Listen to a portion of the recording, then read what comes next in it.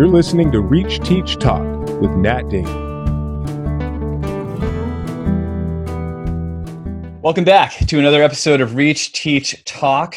There's a lot of focus on the power of words. We just had a few episodes ago, Dr. Drew Kugler speak about the power of words and how important conversation is, and words play a major part in communication. Today, we're going to invert it, and we're going to talk about the hidden power of listening and how it's many cases, the words left unsaid, or the restraining oneself from speaking and from filling space, and the idea instead of trusting in the quiet and understanding that with quiet can be a lot of activity. So we're going to talk today about listening, about active listening, about the idea of how we can communicate, whether it's in our classroom, whether it's within our organization, whether it's with our neighbors, whether it's with somebody in need, how we can use the power and trust in the power of listening in conversation. So today I'm really thrilled because we have an expert on listening. He is a listening educator and a professor at the School of Journalism and New Media at University of Mississippi. This is Dr. Graham Bodie, who is also, he's the chief listening officer for an organization called Listen First, which we're going to delve into a little bit later in this episode. But I'm honored, Graham, to have you here with us today because I've read some of your research. I've read some of your papers. I've seen some of your lectures up on your website, and I'm really keen on just having some time to spend with you where I can listen and you can share about why listening and listening well matters and helps facilitate conversation. We are in a day and age where we are not seeing fantastic examples of listening. We might be seeing a lot of words and hearing a lot of communication, being blasted at us from all sorts of leaders. But we don't necessarily see active, good listening. So to have you, Graham, as a guest today to help us break down what active listening is and how important it is and what it can do to help in learning and education is going to be just an absolutely fantastic opportunity. So, Dr. Bodie, just welcome to the show. Thanks so much, Nat. It's a pleasure to be here. I'm looking forward to this. Well, I'm thrilled to have you with us. And I think my first question actually is just basically, how do you find yourself in the seat of Chief Listening Officer at Listen First? How do you find yourself as a professor and a listening educator and with a focus on listening? Is there a story to this? That's a good question. I think, much like some other fields, you could call yourself a listening expert, just call yourself that. There isn't necessarily a social work certification, or a psychology certification, although I did go to school specifically for communication studies, so I do have credentials. And so I went to school for communication studies as an undergraduate and felt like I needed a couple more semesters of school, so continued with graduate work. And in that process, during my master's program, I was introduced to this organization called the International Listening Association. It's an academic association devoted to the research teaching of listening, and happened to be one of my mentors was a past president of that organization, and got into the literature and just sort of found a niche for how I could study some what everybody considers important, but oftentimes doesn't get a lot of due attention in the academic literature, and then went on to get a PhD at Purdue with one of the leading scholars in supportive communication. So focused my studies on listening in the context of how we often don't show up properly for our closest relatives, friends, marital partners, and so forth, and children inside of close personal relationships, and what the power of listening when someone's stressed can be outside of the context of psychotherapy or a therapeutic relationship. What are some of the principles that we learn in the therapeutic context that may or may not be applicable for everyday stressors? And so my scholarship is focused over the last 20 years on everyday stressors, particularly in the context of close personal relationships. And so my journey is one in the academy. It's definitely not the only journey that someone could take to be an expert in the study of listening, but that's my journey. I love that you, many things I love that what you just said, but I'm thinking about your, it's kind of hope-filled message that anybody can learn. It seems like anybody can learn to be a good listener. And this is not about teaching, kind of counseling skills or kind of any sort of psychology-based skills. It's more actually that everybody in everyday life can learn how to be a better listener. Is that right? Yeah, I mean, I think there's some principles and practices from various disciplines, whether it's social work or psychology or in any branches of psychotherapy, that are useful for us to know about and to consider and to study. But as you suggest, it is a skill. It is a skill that we can learn. It's not something we're born doing well. Listening is the way that we listen is actually habitual as opposed to temperamental. So we're not born with some sort of predisposition to listen in a particular way. Rather, we're socialized over the course of our lives from the cradle to the grave to listen and have certain habits and biases of listening that predispose us to do certain things that are sort of considered good listening, and other things that may not be considered good listening. Some things that might take us down a wrong trajectory when we're listening to somebody, some bad habits, if you will. So very much like other communication skills, listening is one of those things that we don't do well all of the time, and sometimes it's dependent on the person we're talking to. So some people like to be listened to in certain ways, and other people prefer to be listened to in other ways. And so it's one of those skills that takes practice. And so it is a skill, but it's also a practice. It's something that you have to do continually and help and try to improve on, right, almost daily in order to do it well. That ties into something you mentioned earlier about showing up and how there's a connection between how you show up and how well you listen. It sounds right. And that is the conditioning part. It sounds like it's how you prepare yourself, how you enter a conversation, how you show up. Is there anything you can share more about the idea of showing up and that connection to listening? Yeah, it's interesting. So we have phrases in our English vernacular that goes something like, think before you speak, but there isn't the equivalent think before you listen. And so why is that, right? Why don't we put as much attention on thinking before we listen, preparing ourselves before we go into a conversation, primarily as a listener? There's a whole line of philosophical research, literature, and writings that several contemporary scholars have brought to bear to talk about listening as a way of being. It's an ontology. It's a way of existing. Liz Lapari at Denison University calls it the listening being. In other words, to be a listener is to be as a certain type of person with a certain type of mindset, if you will, to kind of westernize that notion of being in presence. And so it's tied a lot to notions of mindfulness that, of course, have been, taken from Eastern traditions and westernized and all these sort of things. So there's various branches of mindfulness, and there's various ways that you might consider being mindful and showing up and being present. But one of the core attributes associated with good listening is, in fact, presence, is, in fact, being there.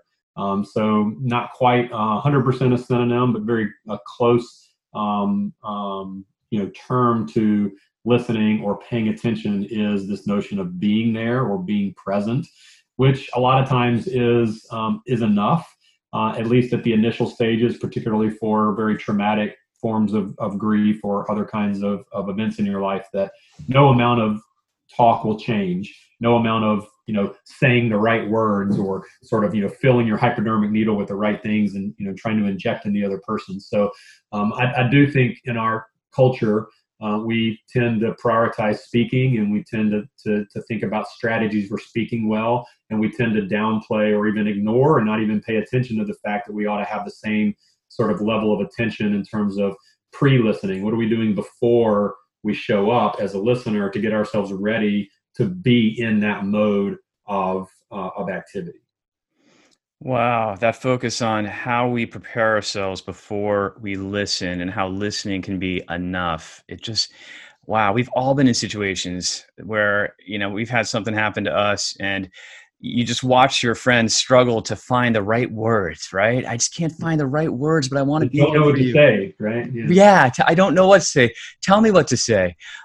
Where really it's the mere act of being there and being present, as you said, which is enough. And it's, in a sense, and it's funny because the beginning I was saying, we were talking about how it's not about psychology, but there is something about removing of the ego, I would imagine, in listening, right? Training yourself to, if you can best as possible, not to think about how you as a listener are coming across, but to really open yourself up as a vessel to truly and unequivocally and unconditionally listening. Is there anything more you can say to that? Yeah, removing yourself, removing your agenda. I mean, thinking that it's not about you. This conversation isn't all about you. Taking responsibility as a conversational partner for at least half, if not 100% of the way that conversation goes, the trajectory of that conversation. There's some pretty good research that shows the way in which a listener, it's hard to separate, like there's a speaker and a listener and they're playing these different roles in a conversation. But if you think about something in terms of like a personal story, so Jan Bavelis, who's in Victoria, British Columbia, has this paradigm where she brings people in the lab and she has them tell what she calls a close call story, which is a story where something sort of almost happened or some surprising or frightening thing happened and it was a close call and it turned out okay. Right. So one of the stories, right. So one of the stories is, this woman is reading in bed at night and she has one of those lamps, clamped to her headboard. She falls asleep and the lamp falls on the pillow and the pillow catches on fire. Right. And the smoke fills the room and the mom comes in. Right. And, surprising. Right. And so during that minute and a half sort of, telling of that story, what the listener does, not necessarily, vocally, although there are some sort of gasps and other kind of vocalizations, but what that listener does with the face and what that listener does with the body and what that listener does sort of non-verbally or visually steers the conversation in particular directions. And so what she and others have found is that sort of that you can't do that if you're distracted, right? There's these clusters of behaviors called specific responses, and they are both sort of visual and vocal. You can hear them and you can see them. They're tied to specific moments in the conversation. You can't just move them around the conversation. A look of surprise when someone says something surprising, or a look of sadness when someone says something that upsets you. And when you're distracted, research has found that's limited. The specific responses are limited. And in those cases, when you're talking to a distracted listener, you tell less coherent stories, you speak for shorter amounts of time, and you say things like, well, that's all I got to say. There's nothing more to say, because you feel like there's nobody there that's giving you the feedback necessary to tell you it's okay to keep going. And so really what listeners do is encourage the extended elaboration of a story, whether that story is about a close call or about a distressful event or about something good that has happened or about whatever it is. The listener's primary role in many cases is to continue to tell the speaker in so many words or without words, it's okay to go. It's okay to keep going. Keep going, please. Right? It's furthering, and it's right, and it's harmonic. It's absolutely, because I'm nodding as you're telling a story, and my nodding is not, it's affirming the speaker. It's affirming. It's saying it's good. Keep going. Please go on. And, in schools, this podcast is about relationships in the classroom and the classroom of life. Right. But really it's about how this is, every guest I've had on the show is speaking wisdom that is applicable to teachers who are working with kids aged 3 all the way up through, university students. And this idea of having the time to listen. So, I've seen, and I've been that teacher who I'm so busy. I'm just I've got curriculum to cover, and the school day is so fast and the schedule is so rapid. And there have been times I'm definitely not present. And in fact, my aim by quote unquote listening would be to be curt and to try to, let's get to the bottom of this, right? Like, what are you really asking me to do? Yeah. That what's the issue? Tell me the issue. What's your problem? Exactly, because it's about me, right? It's not about you who wants to talk about an issue. It becomes about me because I need to frame your issue into the time space that I feel like I'm allotted, and therefore I'm clearly not doing active listening the way that you're explaining it. I'm not furthering. I'm not trying to find harmony with the person who is speaking with me and who is asking for the listening time. And I find that is so common in schools. So I'm wondering if before we talk about schools specifically, is listening a skill, active listening, a skill that you believe is important to teach to young kids? Because you mentioned mindfulness earlier, and mindfulness is certainly more and more in the U.S. Education, more and more included in curriculum. It ties into listening. Do you believe that it's possible? Do you think it's important that we raise a generation of students who have learned how to listen from young age? Yeah, the term listening is interesting, right? Everybody has their own sort of idiosyncratic definition of what that term means, and it develops over time. I'm reminded of an event that happened when my oldest was in this 3-year-old preschool class. It was the monkey class. She was a monkey. And I went to go pick her up, and the teacher said something that both made me such a proud parent and a curious scholar. She said, she's such a good listener. And so initially I thought, oh, this is great. I'm going to write this somewhere, put it up on the refrigerator. But then I thought, what does she mean by that?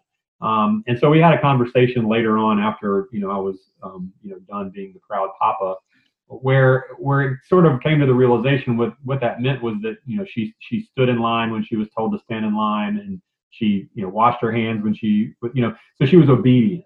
And I think at very early ages, what we think of as good listening is, we turn our listening ears on, we sit still. It's conflated with all these other sort of elements of obedience, right? And then when we get into sort of, first, second, third, maybe, sort of higher elementary and middle school, it becomes sort of a combination of obedience and sitting still and make sure you understand and comprehend everything I'm saying. So it becomes listening comprehension. And there's some states that actually teach and train and test for listening comprehension. And that's what it becomes. That's what it is all the way through high school, is this notion of, and so Common Core has these listening comprehension objectives. It's almost like reading comprehension. Can you listen to a 30-minute lecture, and how much can you regurgitate and remember from that?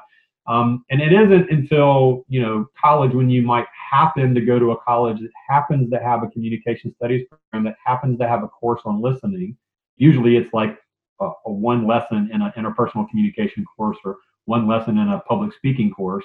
But maybe you happen to take a course on listening in college, and you realize that there are these things that I can cultivate that I should have been cultivating from an early age, that now I have to catch up on because I'm a terrible support provider. I'm a terrible X, Y, and Z, and I didn't even realize it because no one really told me that it was something that I could actually train myself to do. So I think we're doing a better job sort of, teaching the whole student with social emotional learning. But there's a lot of these modules and all of these programs and initiatives out there that take seriously other skills like listening.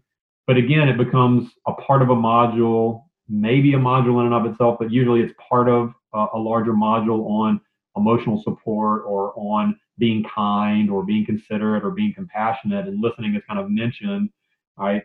Or some other term like understanding or responsiveness, or some other term that's used in place of listening. So yeah, I think we can do a lot more. And there's some examples of some curricula that are out there. There's one already in place that's been used in several school districts across the nation by a producer director by the name of Aaron Christopher. He's got a movie called Listen, and I sent you some stuff about that. It's for older kids, and it's emotionally really heavy. It deals with some really heavy sort of teenage but also adult problems. And really, for an hour and 45 minutes of an hour and 48-minute movie, it sort of brings you to this realization that not only are we terrible at showing up for other people, but bullying is so bad that it drives kids to cut themselves and to commit suicide, and if they don't do those things, to at least be depressed and otherwise sort of, not hopeful about their own future. And so what are we doing inside our schools to really sort of highlight that message and lift up the need for spaces in schools where, like you said, people can come and actually think through and talk through their issues, and not just with the counselor, right? One counselor for every 200 students or whatever the case might be, right? But actually a space where you have like peer counselors. And so there's these peer education programs that are out there that are available, that you can train a small group of students to then, right, hold these kinds of sessions and lessons of mindfulness and other kind of listening type skills. So long answer to a short question, which is yes, I think we need to do more at younger ages to teach listening as something other than obedience, as something other than comprehension, as something holistic that touches on all of these other things that we have now decided are important, from mindfulness to social emotional learning to emotional intelligence to, right, the list goes on and on. The problem, of course, becomes as soon as this is mandated by the administration, teachers go, right, okay, so this is what I'm supposed to do for this year. Next year it'll be something else. So I'm not going to really give it all that much attention, and it's forced on me, and you're not really giving me any resource to actually do it well. And so the problem is it's not part of the culture of the school itself. And so I've spent a lot of time in my career, and I've spent a lot of time with Listen First Project trying to make the point that what we need to do is to cultivate Listen First classrooms, schools, organizations, and really just societies, right? What would it look like to have, as one recent philosopher has coined, a listening society? What would it mean to actually take seriously markers of well-being alongside of GDP and other markers of economic health to talk about how well we're doing as a society? What if we actually measured those things in schools to say, not only we're an A school because we have some stupid test that we all took and 80% of us passed it, but we're doing well emotionally, we're doing well mentally, we're doing well physically. What if we took those things seriously, and how could listening be part of that sort of shift in mindset and culture within schools to really stress the importance of some of these skills from kindergarten all the way through high school? There's a scene from the movie The Breakfast Club, right? Vintage classic teen movie, where Ali Sheedy's character, she's a loner, she's in the back row during the detention, she's wearing the big puffy coat, and she's just by herself, and she's like the oddball. Anyhow, finally, Molly Ringwald's character, the princess, kind of goes to her, and she's like, "What's the matter with you? Like, what?" And she's like, and Ali Sheedy's like, "It's my parents."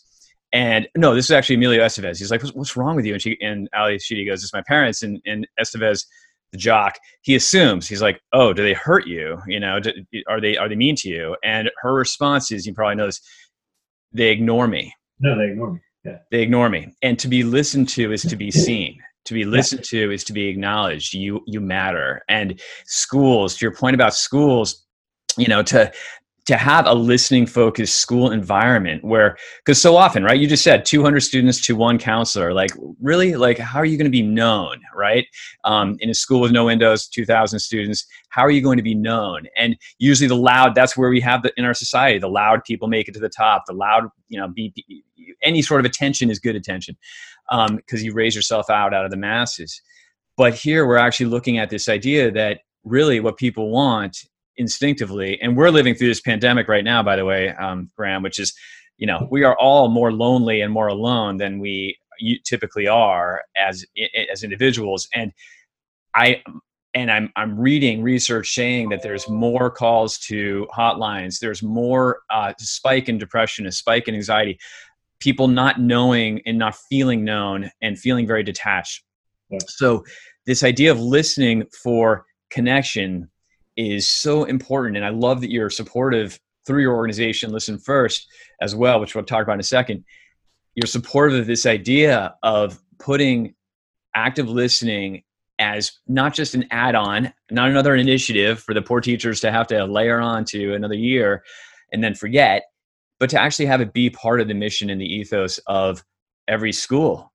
It's critical. And the last thing I'll say that reflects on what you were saying earlier is, it sounds like there's a difference you were making between decoding and listening comprehension.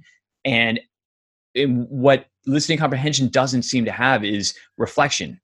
It doesn't seem to have this, like when you're being listened to and you're listening, you're reflecting on what the person is saying. You're taking the time to reflect. And that is, and like when I was an English teacher, when I would say to a high school student, you're a good listener, it would be because she or he in their answers would reflect on what other students were saying earlier, maybe, right? Would bring a topic or a concept from something that was a while ago into the conversation again. Like that just proves that student listened deeply and retained deeply.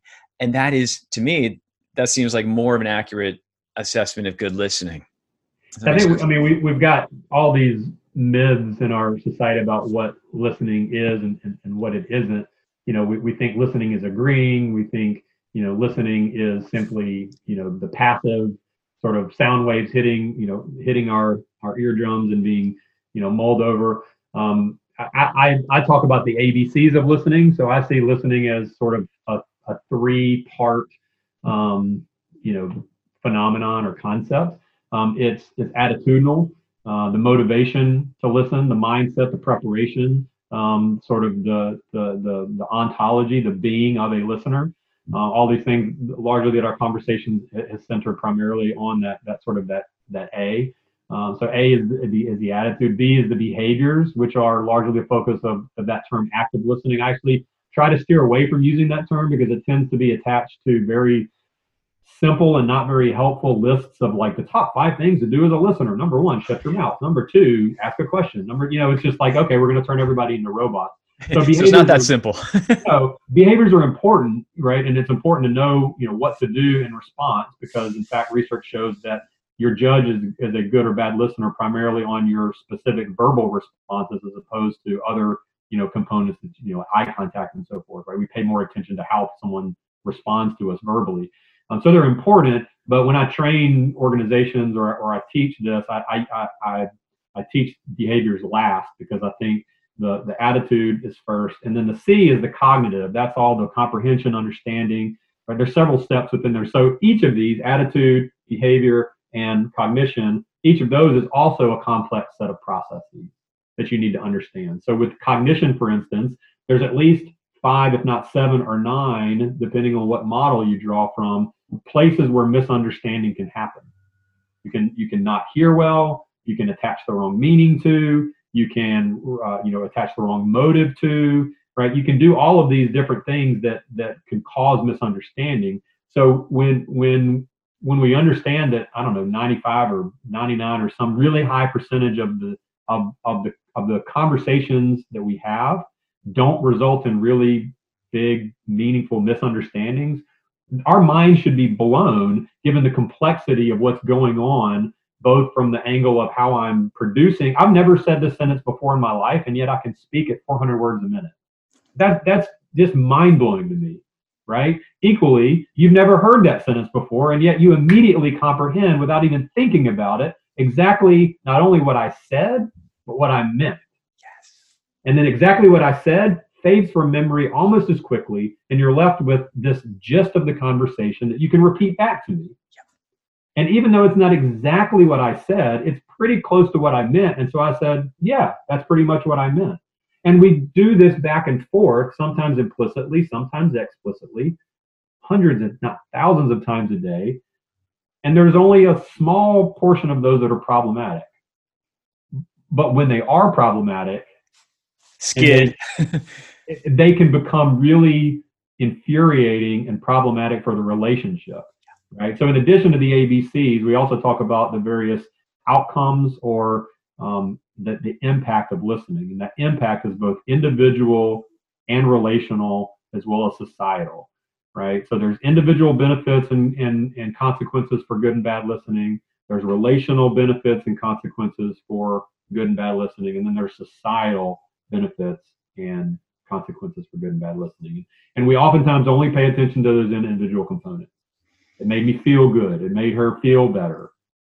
we just ignore the complexity in these multi layers of relationships and societies and groups, and sort of how we can, getting back to the original point, how can we create more cohesive, trusting, relationship oriented entities, schools, classrooms, organizations, families, households, by the simple, I'll put that in quotes, by the simple act of being there and being present and giving our agenda, right? Sidestepping our agenda and giving our full attention to the person in front of us. Full attention. And I say that as someone that is terrible at doing that 100% of the time. Well, is there anybody who's perfect? I mean, and I catch myself with the people I should be doing it with the most, which is my family, and I catch myself not doing it because I have to be on all day long, right? And then where I can release myself in the evenings or whatever, then I just think, well, now I don't have to, but that's when I should be on. That's when I really should be responsive, right? And so nobody's perfect.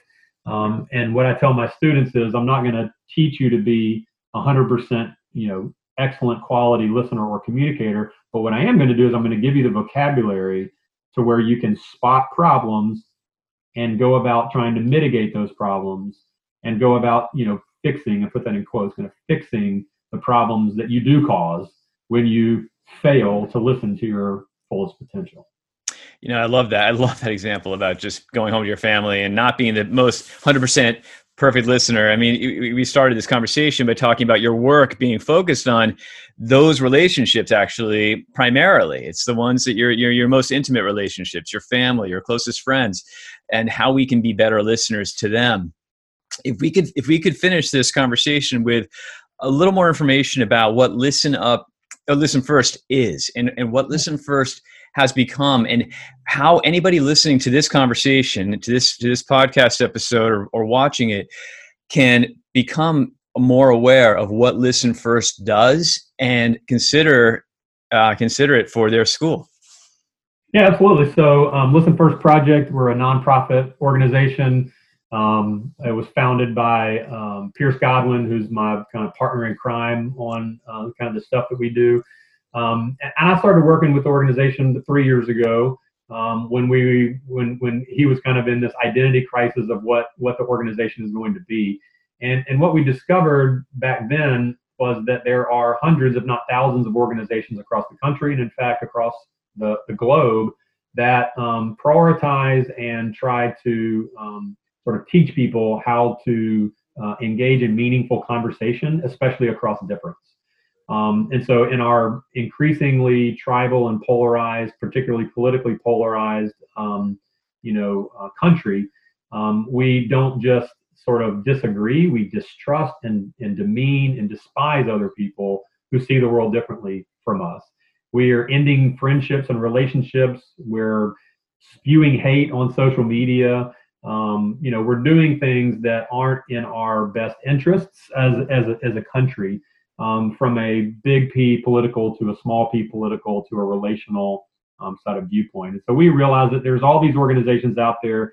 There weren't very many efforts to try to coalesce those organizations under what we're calling a coalition or a sustained sort of aggregated and aligned social movement. So we started 3 years ago with 4 organizations in what we call the Listen First Coalition. Now is 300 organizations strong that power the society-facing initiative called National Conversation Project. Right now, during COVID, we are spearheading the campaign called Weaving Community with David Brooks's Weave Social Fabric Project. It's a collaborative effort with the 300 partner organizations in National Conversation Project, Listen First Coalition, and the Weave Project. And that project is all about the importance of relationships and building community, acts of caring and connection that allow us to see our common humanity as opposed to our sort of differences. So I think Weave, sorry to interrupt, but I'm just thinking about that because that's David Brooks mentions and focuses on it in his recent book, The Second Mountain. Mm-hmm. And I'm pretty sure Weave is the organization that started with this person who just started inviting people over to her dinner table. She'd open her house to really strangers and use the dinner table as a way to bring people together. And then it just kind of took off from there as this organization that brings people together. So yeah, so like Weave is very much like what we try to do. We try to just identify all of the many efforts around the country and around the world that are trying to either, in our language, sort of listen first to understand, and in Weave language, weave stronger communities and stronger relationships. And so both of these organizations are more kind of coalition, kind of high level.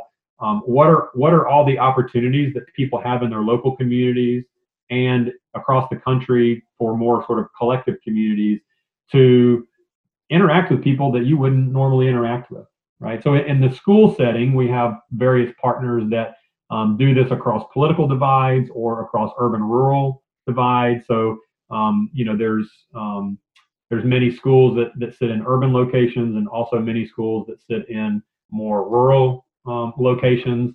And so there's some organizations that try to, on the internet, sort of, get urban students and rural students to have conversations with each other. So whatever the divide is, whatever the difference is, whatever the marker of sort of us versus them, and we're trying to weave a collective we out of that whole process. So we largely work in society as kind of a social movement. Research suggests that 100 million Americans want a national campaign to stem the rising rancor and deepening division in the country. We position Listen First Project as that campaign, and the current Weaving Community Initiative as the campaign specific to the COVID crisis. In schools, we have chapters across the country in high schools and colleges that convene different kinds of meetings and different kinds of initiatives, from mindfulness yoga in the morning to sort of debates not in the classic kind of argue who and try to win debate, but sort of the ethical debate where you try to get at truth and you try to sort of understand that these different perspectives might be little different lenses of truth and perspective. And we do that in libraries, mainly at schools. Library is kind of the location where a lot of that stuff happens, but speech and debate clubs can be instrumental in collecting students around that central mission. And then we also are in the workplace. So I am a certified practitioner for an instrument called the Echo Listening Profile that works to help teams become more productive by understanding their own proclivities to sort of bad habits of listening, and to understand that we all listen to and for different kinds of information. So it's when you go to a meeting and you leave and you realize the 8 people in the meeting just went to 8 different meetings. Like, what does that mean for productivity in the workplace? But we've also done some of that stuff in schools, and I do it in my own classroom when I assign students to groups for group projects. We talk about how they each individually listen and what the strengths and weaknesses they bring to those listening moments. So all of these things are in the service of sort of raising the awareness of the importance of listening and conversation, especially across divides, but particularly for sort of individual, relational, and societal health and well-being. Dr. Graham Bodie, just so honored to have you on the show today and to talk about listening, to listen to you talk about listening. I hope I did an okay job. I'll see you in the tape. And just thank you very, very much for your time. And I just really value all your insights. Thank you very much. Absolutely. Thank you for the time. You've been listening to Reach, Teach, Talk with Nat Damon. If you'd like to recommend a guest for a future episode, you can send your suggestion or questions to nat@reachacademics.com.